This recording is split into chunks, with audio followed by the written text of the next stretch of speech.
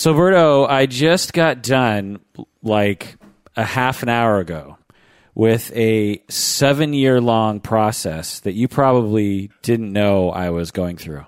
Whoa, 7 years. Yeah. Let's see.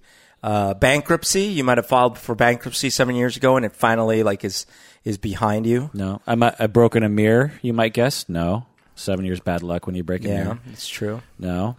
Any other guesses? You've had an itch for 7 years? 7 years. That's good.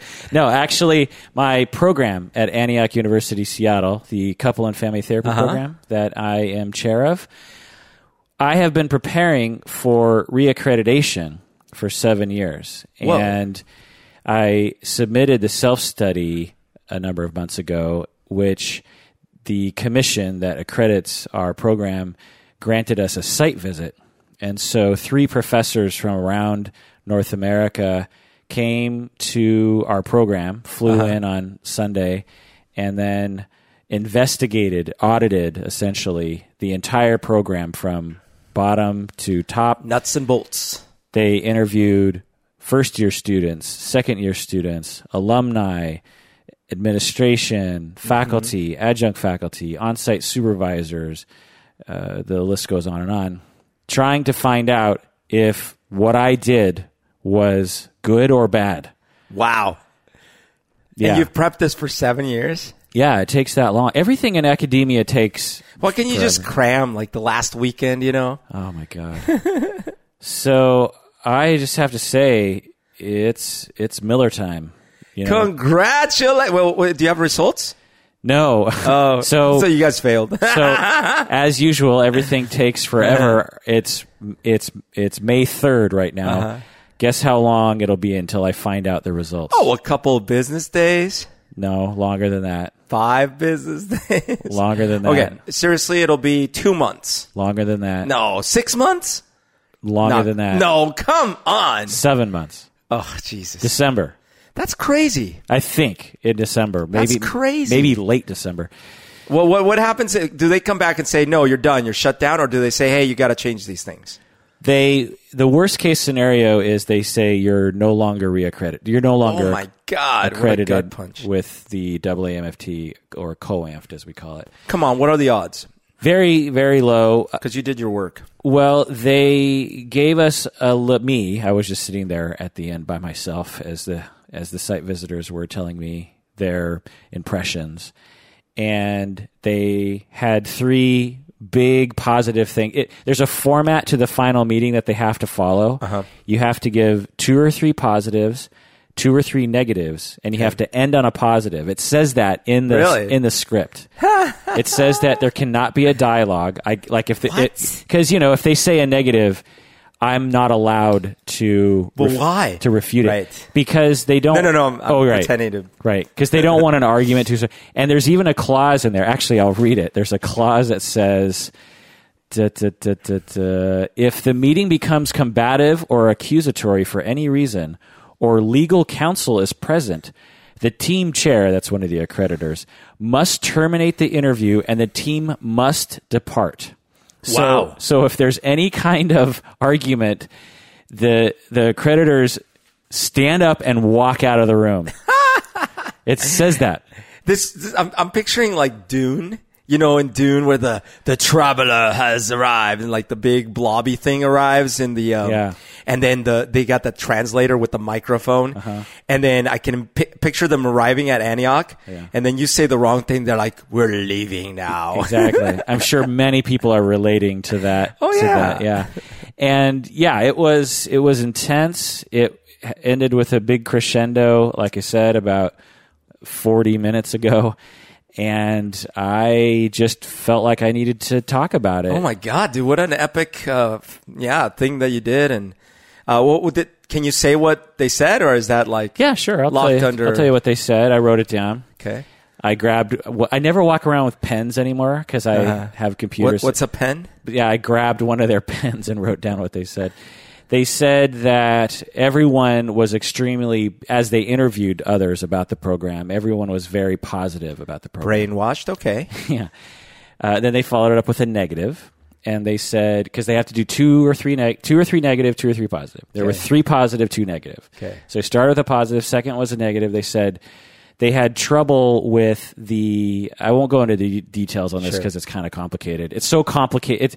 Essentially, it's a complicated topic, and we made it more complicated. Oh. It's essentially the competencies that we list as the competencies we want our students to learn. Okay. And the system is...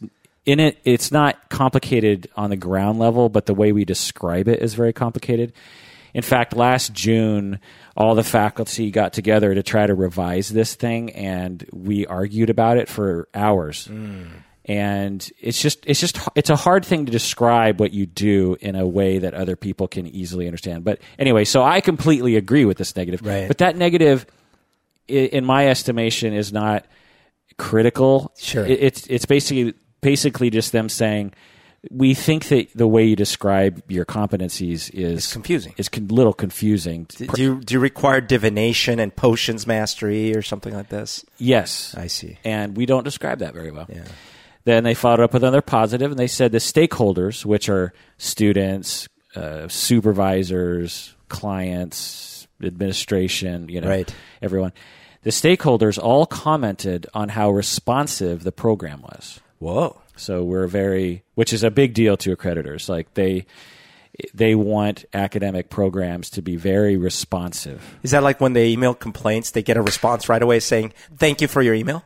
Or screw off. Yeah, we're very responsive, yeah. Then the fourth thing they said, another negative, because they got to intersperse. That's right. And they say the governance description of the governance of the program is not very public, and again, extremely minor piece of feedback. And we even talked about it prior to this ending meeting, and he was saying, "Look, it's not a big deal, but you might want to make it more public for prospective students, and like on the website or something, right? Okay. Like on a website, and have governance. But it's sort of a random thing to put on your website in terms of it's not intuitive to say." The way we govern the program is blank. It's not a common thing that you see, but I think it's the way things are moving into the future, is just to have programs be more upfront with how they operate. Right. And so I said, so you mean like and I just sort of rattled off a couple sentences. Just put that on the website, no big deal. And I was like, oh, okay. So that when he said that negative, I was like, they were scraping for things to say, because that is such the self-study alone is 850 pages. Right. With, I don't know how many sentences and words and sections are in there, but governance being on the website is a tiny, tiny little detail. Watch, they're going to fail you because of the governance. Yeah. And he didn't say the governance was a problem. He just said it's just not publicized. And not to the, he said not to the extent that right. It's publicized to the students and to the faculty, but just not to the public. Do you know what I mean? Like that's such a minor. If that's what he's saying, I just have to believe. And he was sneaking in the team leader, the site visitor was sneaking in a lot of positive kind of winks to me. I see. Telling me like I see. He gave me like a sort of quiet compliment, I should say, interspersed in these other things he was saying. And I wish I could have been there so I could have become combative and pretend I was your legal counsel. I would have loved it. Just see him walk out of the room. And then what do you mean the governance? I object. I object to your objection. I plead the fifth. I could just see you saying all of it.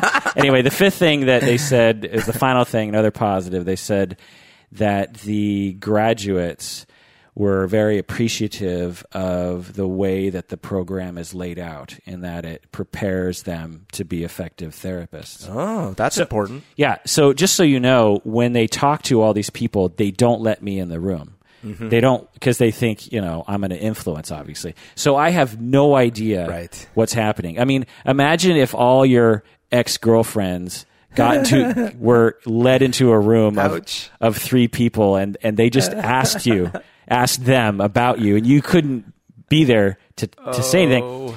It's not that bad, but it's essentially... Wait, what are you saying? It's essentially in that vein, and you just have no idea what they're saying. They could be talking hella smack about you, and you can't respond to it. I did that once as an experiment, and the feedback I got was that my governance was not public enough. No, they were saying that your quote-unquote governance was way too public, was what they were saying.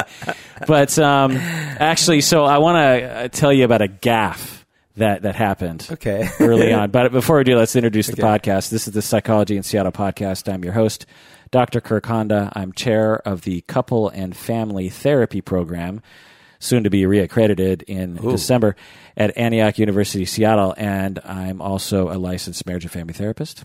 My name is Humberto Castañeda. I am a tic-tac artist. So let me just tell you the gaffe that I did when I met them on Monday morning, yesterday morning.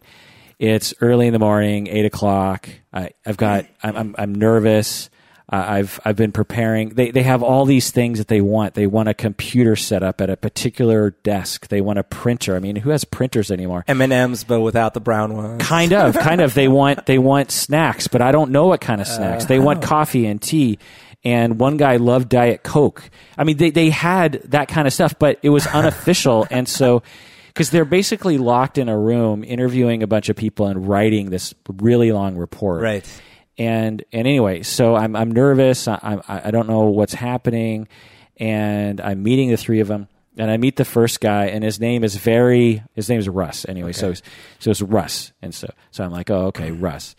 And then I'm getting sweaty just remembering this moment. I reach out my hand to the second person, the second site visitor, and he's in a I would only assume a Latino accent. I can't obviously say that, but it's an accent, accented English.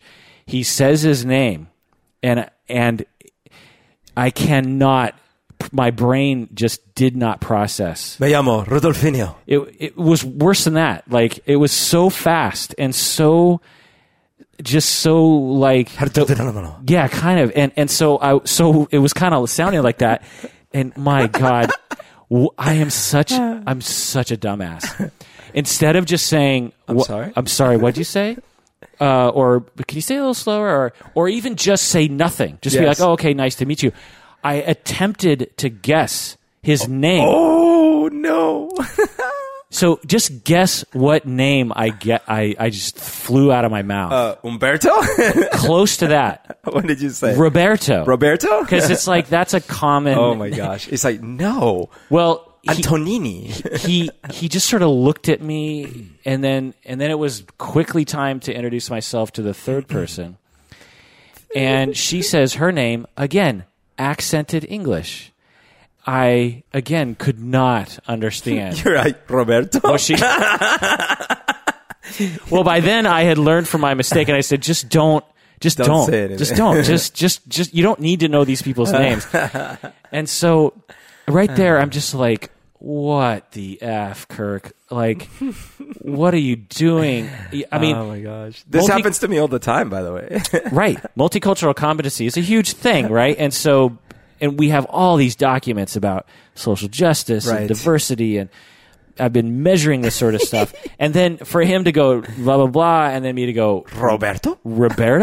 And he looks at me like, no. And I'm like, oh, my God. So then I looked up his name on the documents. Okay, his name is spelled Annabelle. Annabelle. Do you know this name? Is it like Hannibal? No, it's spelled Annabelle. Annibal? But did he say Annibal?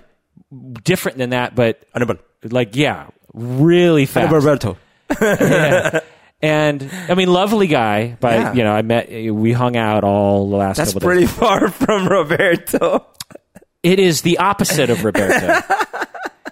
And then the other site visitor, her name was Yulia. Not Julia, but Yulia. Yeah. Yulia. But again, in very quick going past my brain, I heard nothing. Yulia. Do you know what I mean? Yeah, that's funny. Whereas Russ, when I hear Russ, I can't misunderstand that. When you introduce yourself to people, I'm sure. Oh yeah, of course. But it happens to me. Like if I meet, and by the way, when I say my name, I do use the kind of the more Latin pronunciation, which I would have thought would help because it sounds phonetic, but it doesn't seem to help because I go, "What's your name?" "Oh, my name is Umberto," and they go, "Oh, Robert."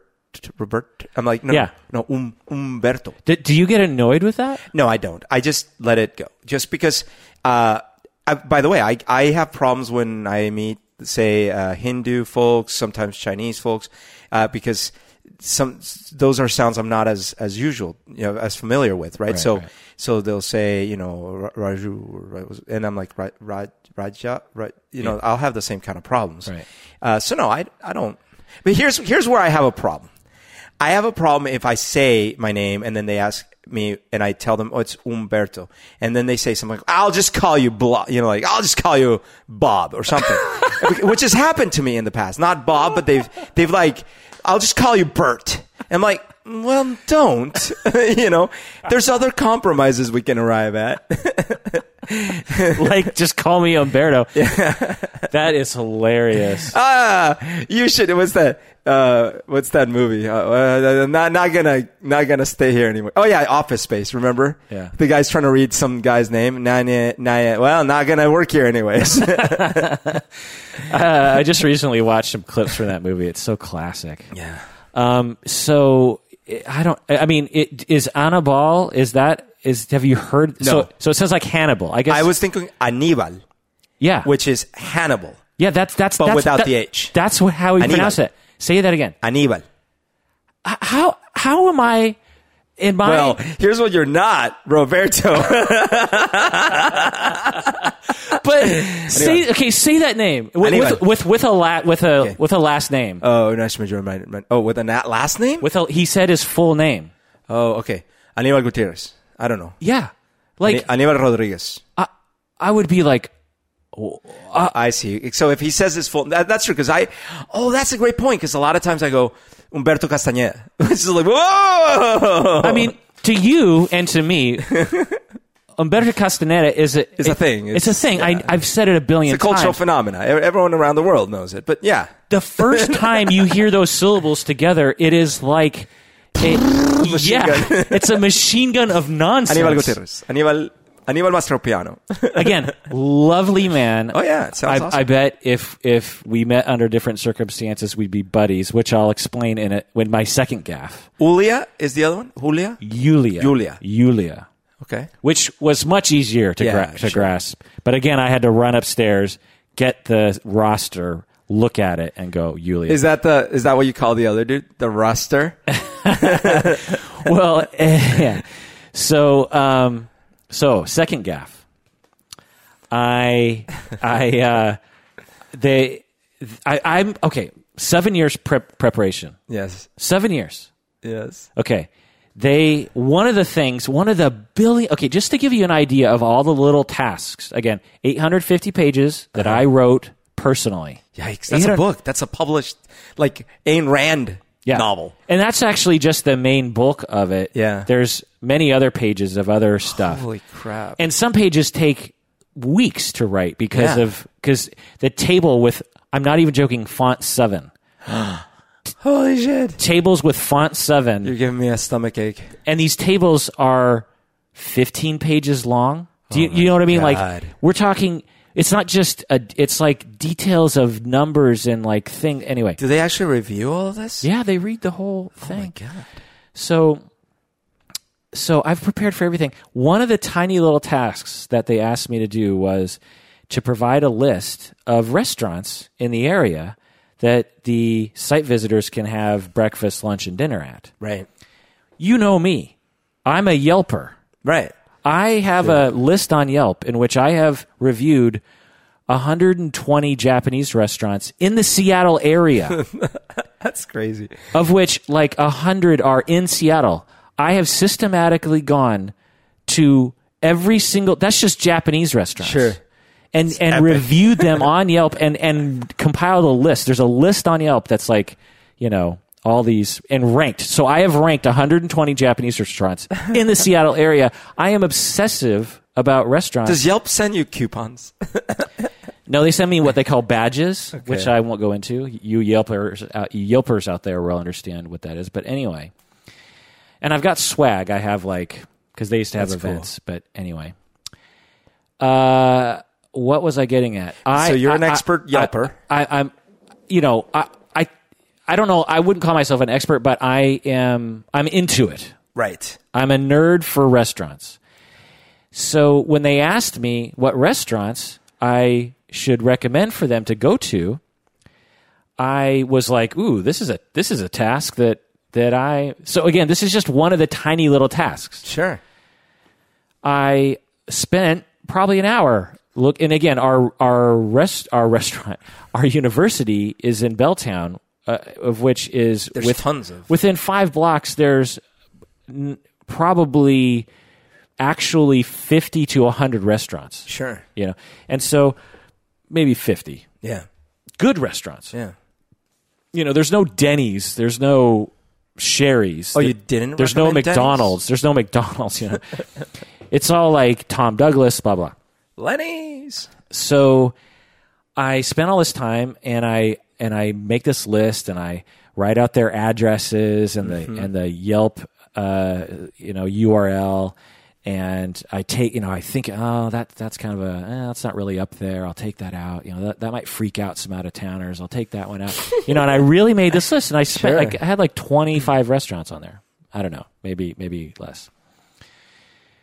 But I thought that task was over because I give them this list. Okay. Yeah. So then I'm hanging out with the site visitors and they're rattling off all these questions. Where is this document? Where is this tiny little thing? Where on the table is this thing? And I'm and I'm looking around and I'm trying to find it for them because that's a big thing. Like if they ask you a question like, where's the governance policy? And you're like, I don't know. Like that's a big no-no. So it's all in my head. I've memorized all 850 pages, and I'm helping them out, and helping them find stuff, and and then they're like, and where should we go for lunch? And in my head I'm thinking, I gave you a list. Yeah. Can't you do your own research? But they've got other tasks to do apparently. Yeah. And so I'm like, geez. Well, you've asked the right guy, because I say this to them. Uh-huh. I am huge into restaurants. I live in the area. I live across the street. Uh-huh. I've gone to every restaurant many times. You've asked the right guy. Right. I said that. Like a dumbass. I am an expert. Did you answer their question? So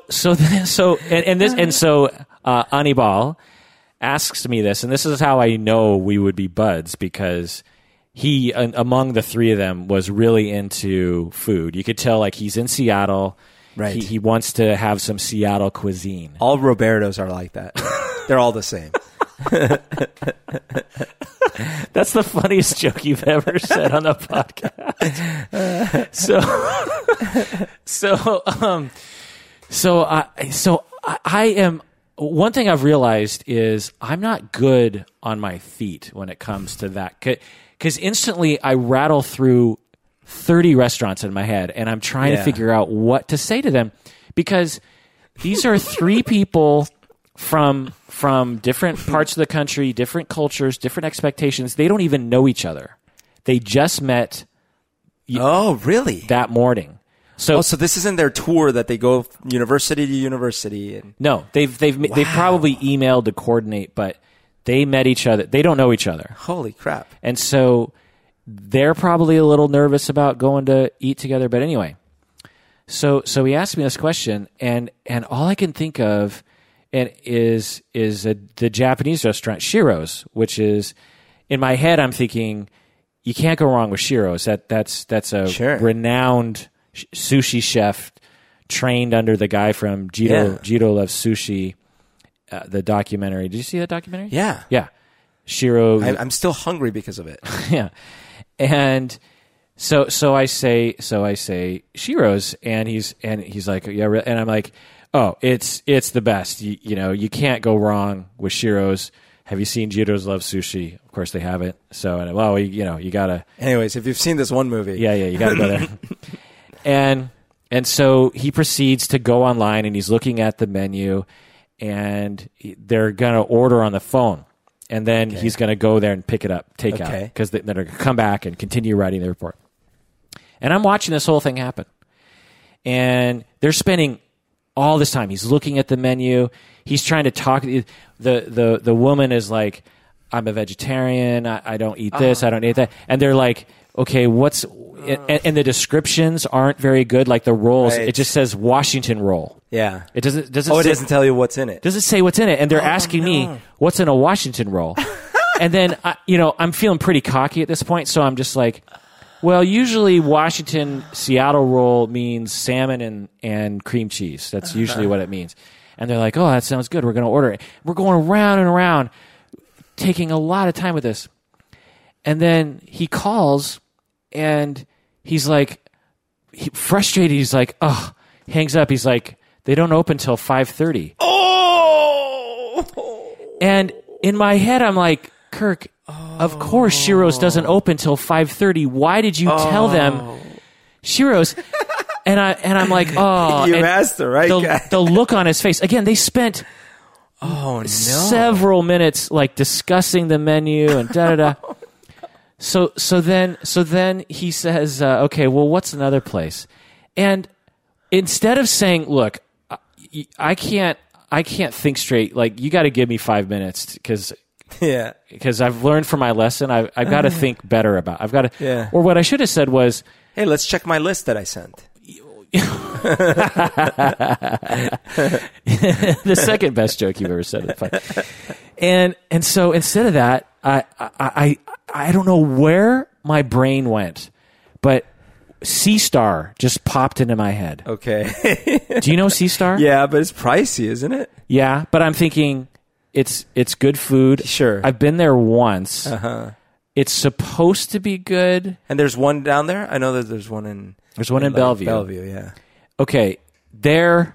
So then I say, well, Sea Star is supposed to be, and I say it with a lot of conviction. I say Sea Star is supposed to be the best seafood in Seattle, or one of the best. And so I say, let's go there. So he goes online, and again, looking at the menu, talking about it. He's they're going round and round. Did you check the time right off the bat? They look at the time. It's open now. You're pretty happy about it. He's, again, long process. I'm a vegetarian, blah, blah, blah, they're going around and around, and I'm just like, okay, this is working. He's looked at the prices. He's okay with it. Then he calls the number that's on the web. I can't see the website because he's faced away from me. He calls the restaurant, and he's like going through this dial, or what do you call it, the menu. Oh, yeah. He's going through a lot of menu. And he's like, he's getting frustrated again. And I'm like, oh, no. And he's like, it's just a reservation line. Oh. And I'm like, oh, well, and so I'm like, dude, so I pull out my phone, I open my Yelp app, type in SEA, okay? Because on Yelp you can just type in the first couple letters and it'll give you a suggestion. I'm again, just foible after foible. I click on the first thing that I see. I'll tell you, I didn't realize at the time, but I click on Sea-Town, which I think is another Tom Douglas restaurant, but it's not Sea Star. Okay? It's not it. I typed in SEA and just clicked on, and it gave me, it said, do you mean Sea-Town? And I said yes. I call the number on my phone. Oh my God. And I go, here it is. No. I hand him the phone. Oh no. So now he's calling this random restaurant, and he's like, oh yeah, so are you okay? You're open. Can I order something for takeout? Oh, good. And I'm like, oh, it's working. And he's like, so I would like the Washington roll. The what? And I'd like the da-da-da. And he's like, oh, I'm looking at your menu right now. And I'm like, oh my God, what's happening? And he's like, and then no. Now he's really frustrated. He hangs up the phone and he's like, that was Seatown. And I'm just thinking, oh my God, what am I doing to this man? What am I doing? And they're hungry. Oh no. And I'm just like, what am I doing? Seatown. So I go back to my Yelp app and I'm like, okay, I'll find C-Star. Sorry about that. And I'm looking at C-Star and I cannot find a C-Star in Seattle. What?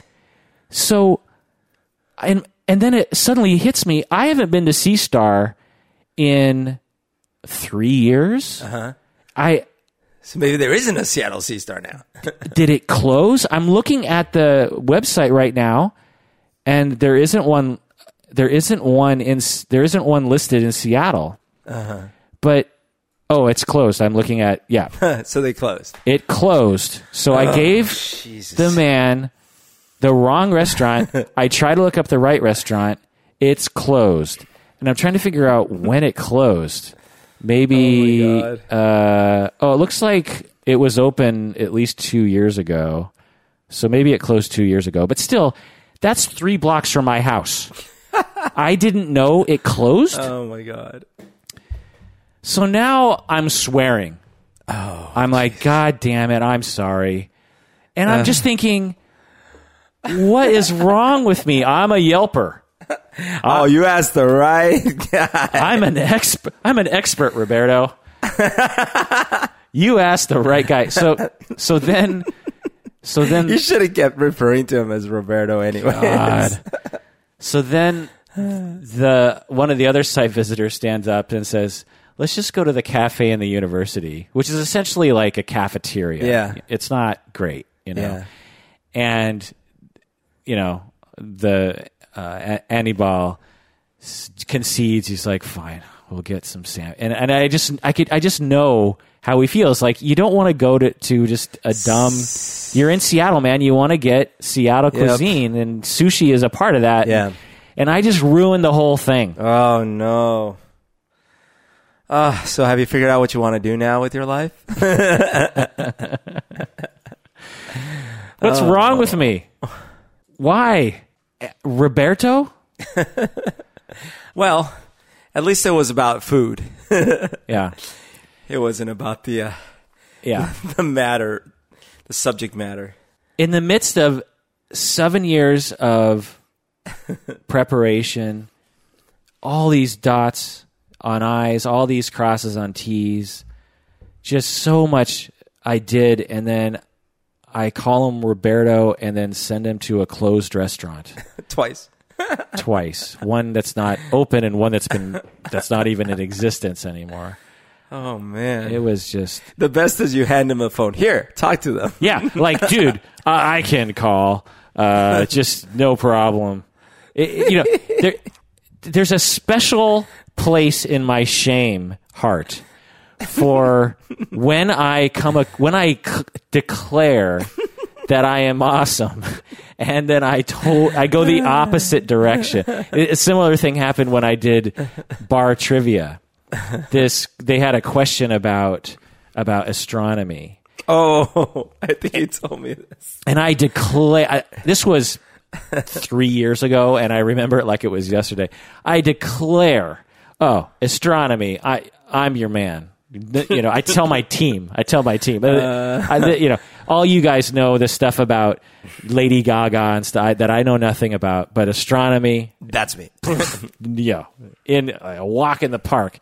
And they asked the question. I confidently provide the answer. I think I said Saturn V or something. Confident. Oh, Saturn. That's a what do they call it?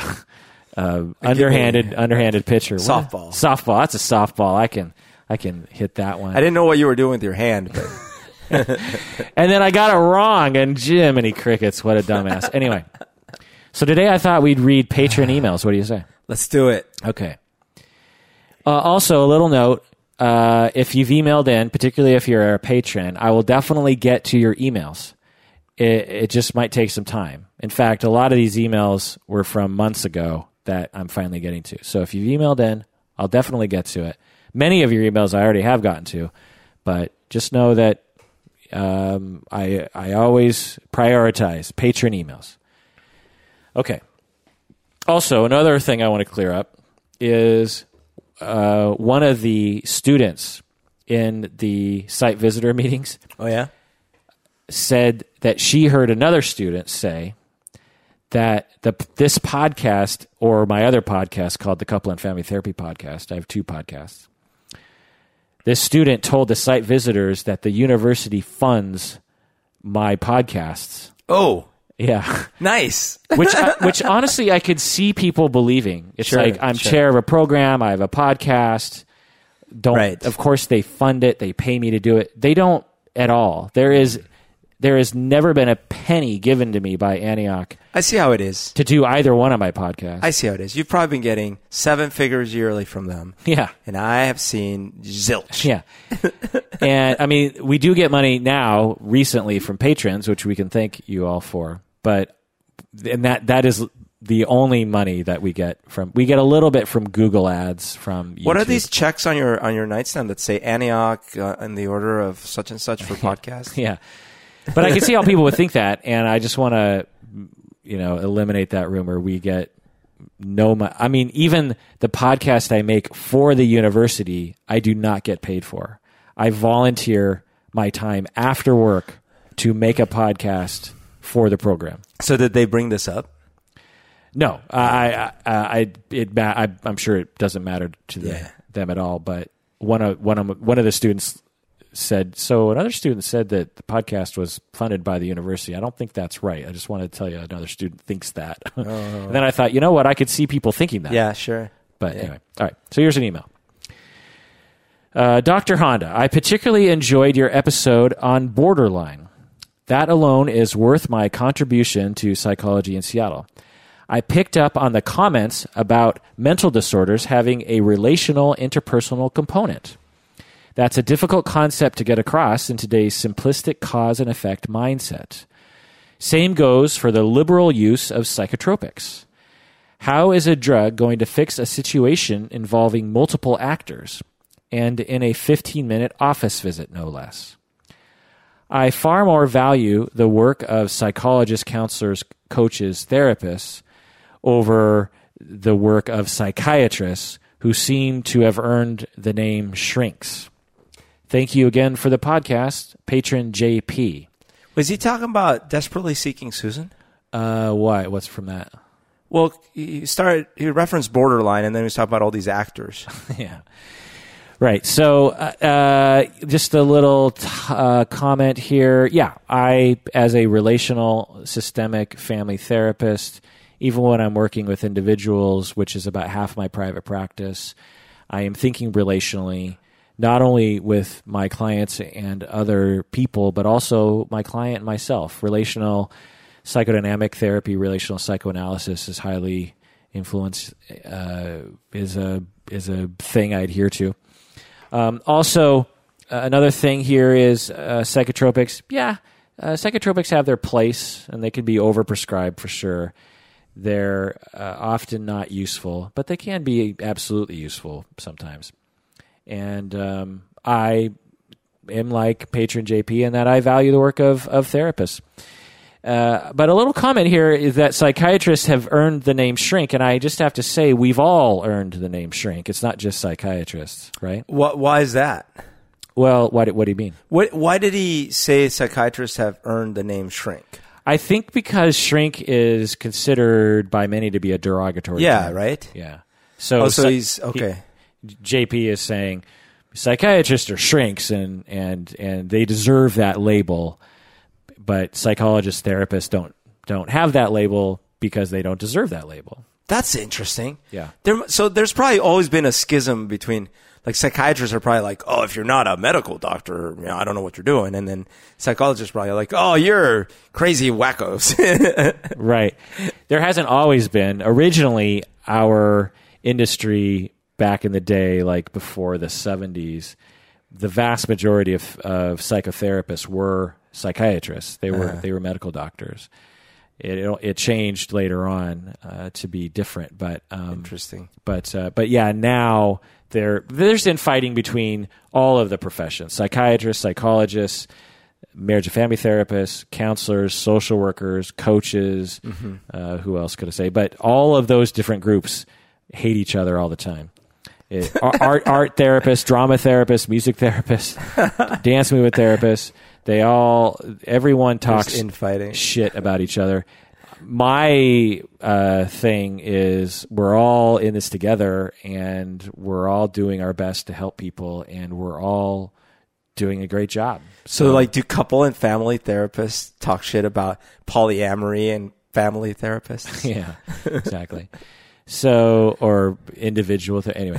So, but the label shrink is interesting. I looked up a little quote here about where the word shrink comes from. Because can you think of where that word head shrink even They're shrinking your head like the Amazonian headhunters. But that doesn't make any sense, does it? Because, they're drugging you till your brain shrinks. Yeah.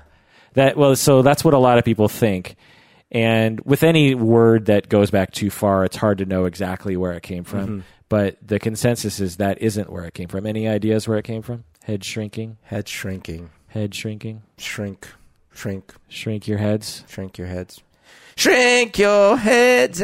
No, I don't know. Well, here's a quote that I found online that I'm not going to credit because I don't remember where I pulled it. The national obsession with head size and shape also infected daily conversations.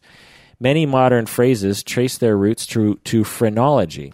Oh, of course. Including highbrow and lowbrow, well-rounded. Did you know well-rounded was I did not know phrenology, and highbrow, lowbrow, and shrink, as in shrinking certain undesirable qualities. So the whole idea with phrenology was if you had a bump on a part of your skull, that was associated potentially with something negative, like you were too angry or something. So head shrink was very literal. And so a head shrink literally shrunk that part of your head so that you would get less angry. That's crazy. And so it was actually a compliment. It was like, "Oh, you're a head shrinker. That's great. You can really help. My God. You can really help us by shrinking our heads." Well, what they do? The hammers? I don't know. Oh my God. I don't know. So, okay, another email here. Kirk, there was an episode where a guest, maybe Roberto, mentioned a video game where the player would rape people. Was that you talking about that? It might as well have been. You were suitably disgusted, but you weren't as disgusted by the mass murder that the player perpetrates in Grand Theft Auto. What about rape is worse than death? I feel similar, and I'm trying to figure out what causes this feeling. Is it that the rape victim is presumably left alive and therefore further tormented by the memory? Is it a question of empathy? Also, you and Brent Weinbach, a comedian, have a similar voice. Thank you, patron Nick from Toledo, Ohio. I've always wanted to know someone from Toledo because wasn't the guy from MASH from Toledo, Ohio? Oh, yeah. I think you might be right. What was his name? Kramer, or the guy who cross-dressed? Yeah. Anyway, so what do you think about that? Like if there's think about all the murder that happens in video games. I just think it was a little.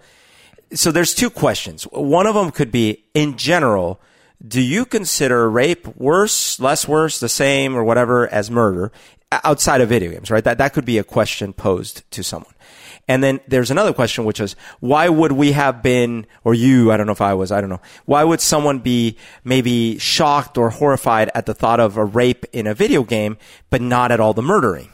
Now, I have a simpler answer to the latter question, because I think it's a matter of getting used to things. So we've now had decades and decades of you shooting things in video games. It started very abstractly, but it got more and more explicit as the years went by, meaning at first you were literally shooting little boxes, but all of a sudden those boxes had eyes and mouth, and then it had actually people running around. Well, let me ask you, so let's say we started having, video games that introduced a little bit of rape, and then over time added more and more rape, similar to how much. Then it wouldn't be as shocking. That's what you think? I don't think so. I absolutely believe so. What I think now, I think that people that have a problem with, so again, the reason I was asking the first question of do you have a problem with it in general, or do you think one is worse than the other, is if our hypothesis is that because we find the murder in video games, quote unquote, okay, now we're starting to feel that murder in the real world is okay.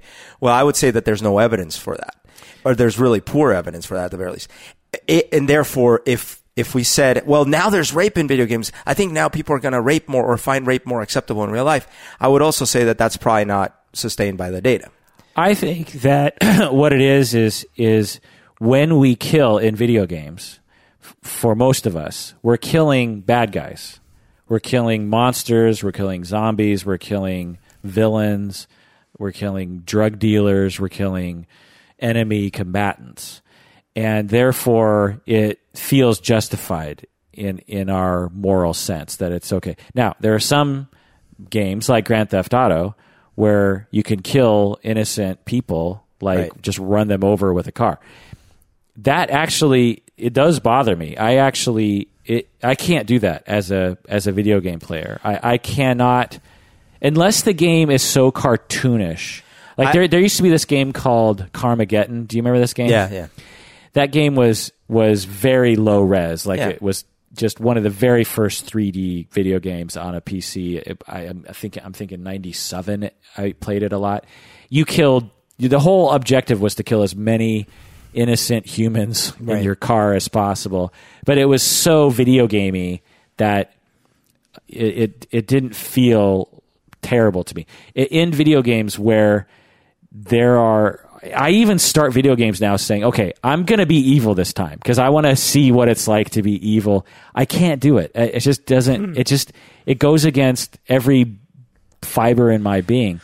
But now I understand that some people do it and it's not that, it doesn't mean that they're psychopathic, but anyway, so my point is that when it comes to killing, we kill bad guys. When it comes to raping, but there's no you're not supposed to rape bad people. Well, that's what I was going to poke a hole at your hypothesis, because if a video game had you, let's say you're playing a Nazi video game and you're the good guys, you're the allies, and at some point you break into a Nazi castle and you're shooting a lot of people, and then you break into a room and there's this Nazi female officer, and at that point you have to rape her. Yeah.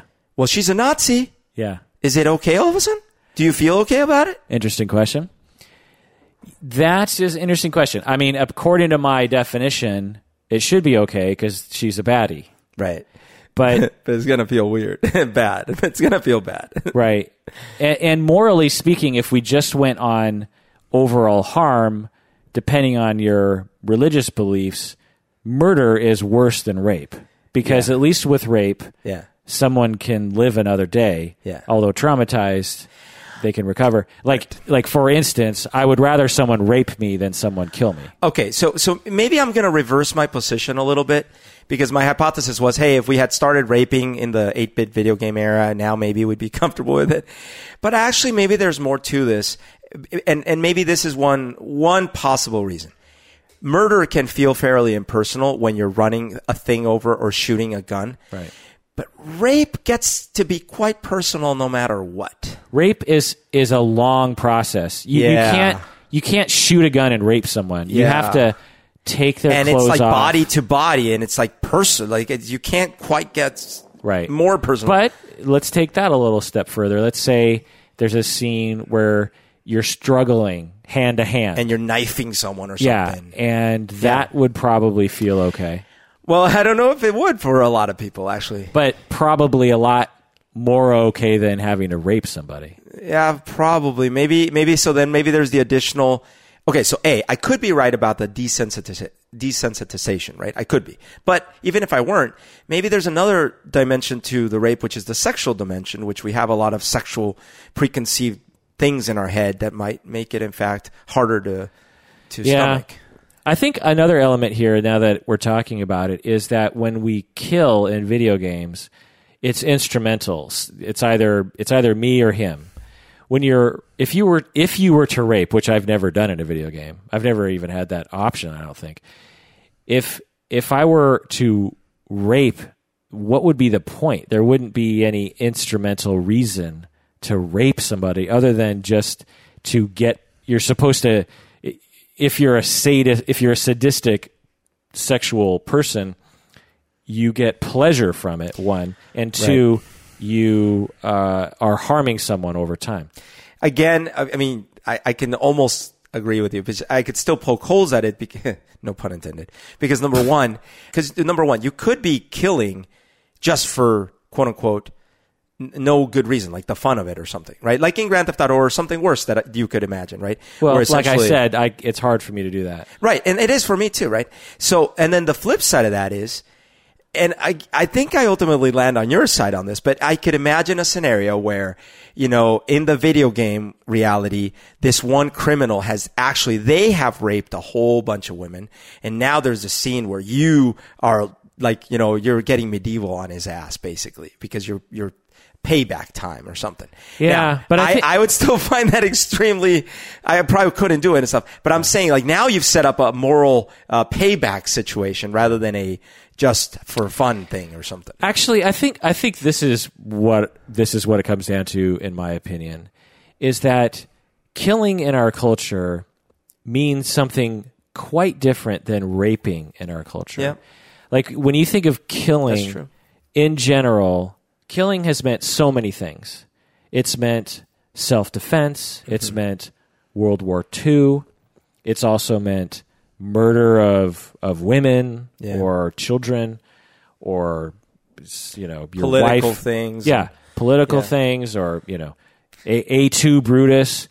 Murder means so many things. The Smiths. Rape means a very limited set of things. There's the in our culture, the times or the incidents where we hear or see rape, either depicted in art or in real life. Yeah. The reasons for it are very limited. It's sexual sadism, or power and control, or abuse of children, or there's no other meaning of it other than just horrible. It's associated always with horrible things. Yeah, that's true. In World War II, when the Americans went across France, invading Germany, and brutally killing Germans and German soldiers, mm-hmm. It's seen by many as a glorious act, mm-hmm. a sacrificial act by Americans to free the Jews, to liberate Europe. Yeah. So killing is equated in our, I'm not saying that's what it is, but I'm saying in our culture, there are contexts in which killing is seen as grandiose and great. Right. And stuff. When Tom Hanks is shooting his handgun and Saving Private Ryan at the tank, and the tank blows up because an airplane with a tank buster bomb blows it up. The music swells, and everyone's like, "Yeah, we killed the Germans!" It's glorious. When have we seen that with rape? There's never a scene. No, there is. Trading Places. Trading Places at the end. That is funny. Yeah, there are times when rape is depicted in this very odd, especially in the 80s. Yeah. This very odd, like in 16 Candles. Wait, what happened? So for the listeners, in Trading Places, Jim Belushi, right? Yep. Isn't it Jim Belushi? Yep. He's dressed up. He's hiding as they put him in a... No, he's in a gorilla outfit. Yeah. But then they grab that gorilla outfit and they put it on the bad guy. Right. And they leave him tied up in the train. Oh, it's not Jim Belushi. Okay. So they put the bad guy and they tie him up in a gorilla outfit, and they put him in a cage with a male gorilla. And the male gorilla proceeds to rape him. Oh, we don't know if that's what happens. It's pretty clear. All we know is his eyes go really wide. It's pretty clear that he sticks his thing up the guy's butt. But here's the thing: gorillas are supposed to have really very small penises. But anyway, so the rape isn't too bad. But then the other scene that in 16 Candles is when Anthony Michael Hall, King of the Nerds, is set up by Jake Ryan. Gives his girlfriend, Jake Ryan, the hot guy, gives his hot girlfriend, who's extremely drunk and on drugs. Yep. Gives his extremely intoxicated, basically roofied girlfriend to the king of the nerds and gives him his car. And then he tells his girlfriend, the guy driving the car, the nerd driving the car is me. Oh my God. And so treat this guy as if you would treat me. And so the king of the nerds drives off with this hot girl in his car, and he has sex with her. Yeah, that's the implication. No, they said it. They say it? Yeah, when they wake up in the morning. Oh my God. When they wake up in the morning, they're talking, and the king of the nerds says, "Oh man, I got so drunk last night." And he turns to the girl, and they're both groggy, and he says, "So did we? And she's like, yeah, we did." And then instead of her saying, "I'm calling the cops because you raped me while I was intoxicated," or he's saying that because apparently he was too intoxicated or something, instead of that, she's like, "And it was pretty good." Okay, so there's some movies that could have only been made in the 80s or before. Yeah. Revenge of the Nerds has a similar... I mean, seriously, if you look at a lot of the movies, maybe even up until 1995, you couldn't get them greenlit now. Absolutely not. And it just tells you that our society has progressed, because back then, I saw those movies. Yeah. That did not trigger me at all. Racism was overt. Yeah. Sexism was overt. Rape culture was apparently just a thing. Right. It didn't bother me at all. It's like, well, I mean, what's wrong? In my head, the question never even went through my brain of, well, what's wrong with a super drunk, hot girl, especially because you didn't like her. She was one of the villains. What's wrong with her having sex with King of the Nerds? I mean, she was really drunk. And so as an example, when you were a kid, did you ever fantasize about being able to stop time and then like doing stuff to the girls around you? What? Yeah. Is this one of your fantasies? This was my fantasy. I'd be in junior high. Yeah. Or whatever. Yeah. What would you do to them? So basically, here's what it was. There were cute girls in my class. Oh, no. So my fantasy was I could stop time. And then I could go like fondle them and stuff like that. So can you imagine? I was fantasizing sexually abusing all these people, and I didn't realize it. Because to me, it was like, well, what's the big deal? If time is stopped, all rules are out the window. Oh my God. But do you understand? That was literally the theme of many 80s movies. Like Zapped. And your fantasies, apparently. Yeah. God, that's think awful. of Zapped. Do you remember the movie Zapped? No, wait. When did you stop having this fantasy? Last week. No, seriously, man. This is awful. No, I mean, I don't know. But that was definitely a fantasy that I had. Oh, man. But do you remember the movie Zapped? No. I don't know if I've ever seen it. Scott Batch. No, not Bakula. Oh, my God. What was Charles in Charge? God. That guy. Yeah. He had these powers, these telekinetic powers. I forget how he got them. And he could move shit with his mind. Scott Baio. So in the movie, he could like lift girls' skirts and stuff like that. It's like those Japanese pantsing videos. Oh my God. That's what it is. Oh yeah, a high school science nerd gains telekinetic powers, and he takes revenge against bullies. Yeah, but he also does, like the poster even has him lifting a skirt. Yeah, that's and then if you have like, and all of his friends are looking up the. That's right. So what I'm saying is, in the 80s, my fantasies would have made a great 80s movie. So we've advanced a lot. All right, next email. Let's move on from that disturbing material, Berto.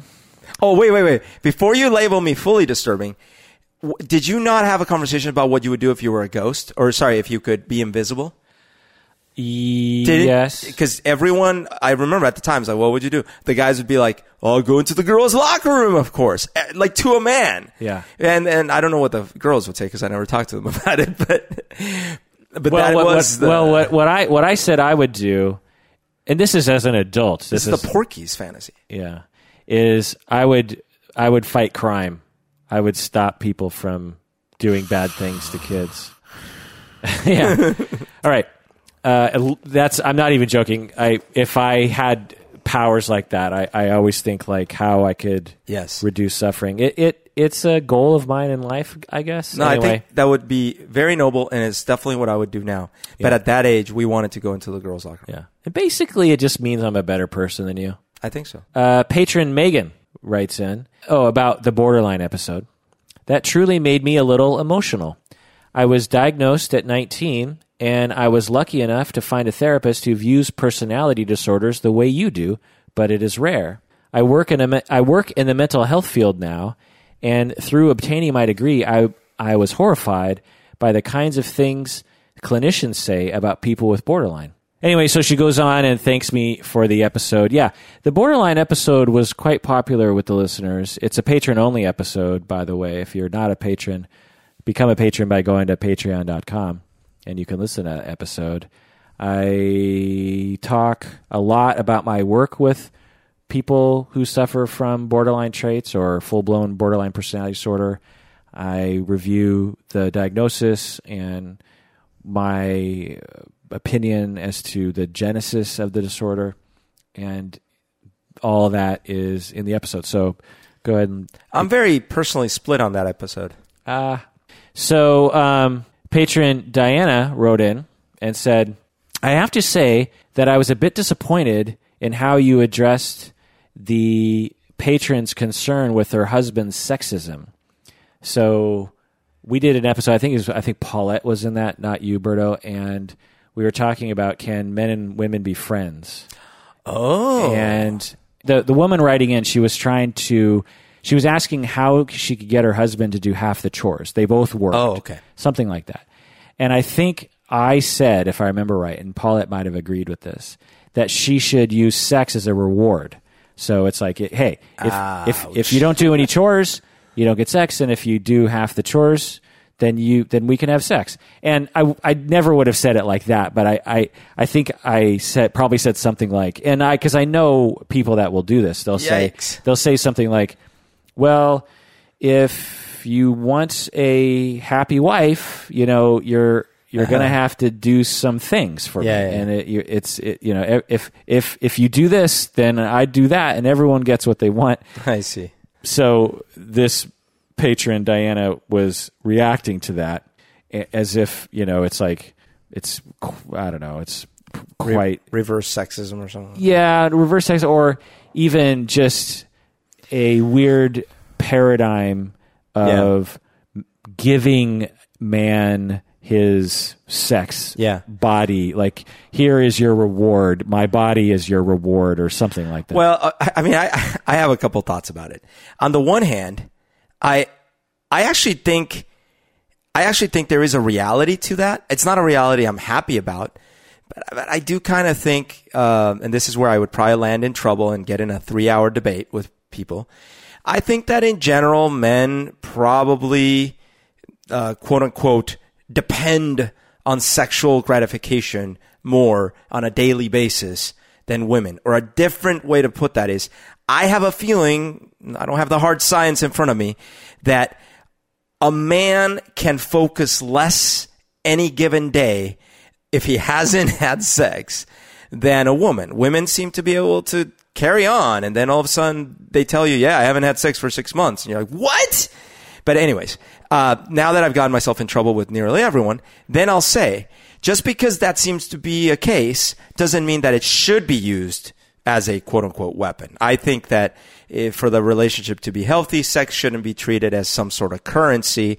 It should be treated as something that they both enjoy and they both want, and they both work to try to make time and place for it. And she goes on to say, my question is, why are the men treated like children? If this reward system works and the woman is in agreement, that's great, but it still feels off to me. A fully formed brain within a person should not feel that they should be rewarded with a prize if they are only doing what is fair. It still smells of patriarchy to me. I completely agree with you. Yes. Patron, and you do too, Berto. Yeah, and that was, I think, what I said in the episode, which is I get quite frustrated personally when I'm dealing with heterosexual couples and the husband will say things like, well, sure, I help out with the chores. They both work full-time jobs. Right. They have children. And the husband just expects the woman to do 90% of the child rearing, 90% of the chores, and work 50 hours a week. And he just thinks, well, isn't that just the way it is? And if they walked in the door and they'd never talked about it before, which sometimes happens, okay. But once we talk about it in session for a few times and he's still not taking action. Right. Because that's the other thing is some men won't even adjust their brain, but even the ones who do will often, the next session when I ask them, so in one session he says, yeah, I totally agree. That's wrong. I need to do 50%. You're right. And I realize that I'm deteriorating my marriage. My wife is sitting there saying that she will likely divorce me, which happens. She'll likely divorce me if I don't step up to the plate. I'm definitely going to do it. We come in next session, no movement. Oh. Or 1% increase or something. I did one dish. Yeah. And the wife is like, no, he didn't do anything. And I look at him and he's like, yeah, I guess, I don't know. It's just kind of hard. And I'm just like, what is, so yeah, I get it. And of course, culture is the problem. When you train people to think a certain way for tens of years, it is very difficult to break that way of thinking, particularly when you benefit from not changing from that way of thinking. Yep. So I get it, and believe me, it frustrates me. But sometimes, in the scope of therapy, which on average is something like 5 sessions, you don't have time to break down someone's paradigm in that way. Yeah. And you might have to get a little crude and get a quick solution that doesn't create a situation that we could frame and put on the wall, but one that actually works. You know what I mean? Well, you heard it here first, ladies. If you want us to respect you, make sure to give up your bodies at the moment's notice. God. Oh my God. I kid. No, ultimately though, I stand by what I said. Sex should not be a currency. It should be something that you both enjoy and work hard to enjoy together. Yeah, absolutely. Well, on that note, that does it for another episode of Psychology in Seattle. Thanks for joining us out there. If you haven't become a patron, please do so. It's a wonderful time to be a part of... It's a wonderful time in the neighborhood to be a patron of piss. Yeah. Would you be mine? Would you be mine? And also, if you're an advertiser, let us know, because I'm muddling my way into figuring out how to add ads to the podcast. Ooh, what if we advertised our podcast on the podcast, like Inception style? Whoa. Let's go. We need to go one level deeper. The world is folding in on itself. Please take care of yourself because you deserve it.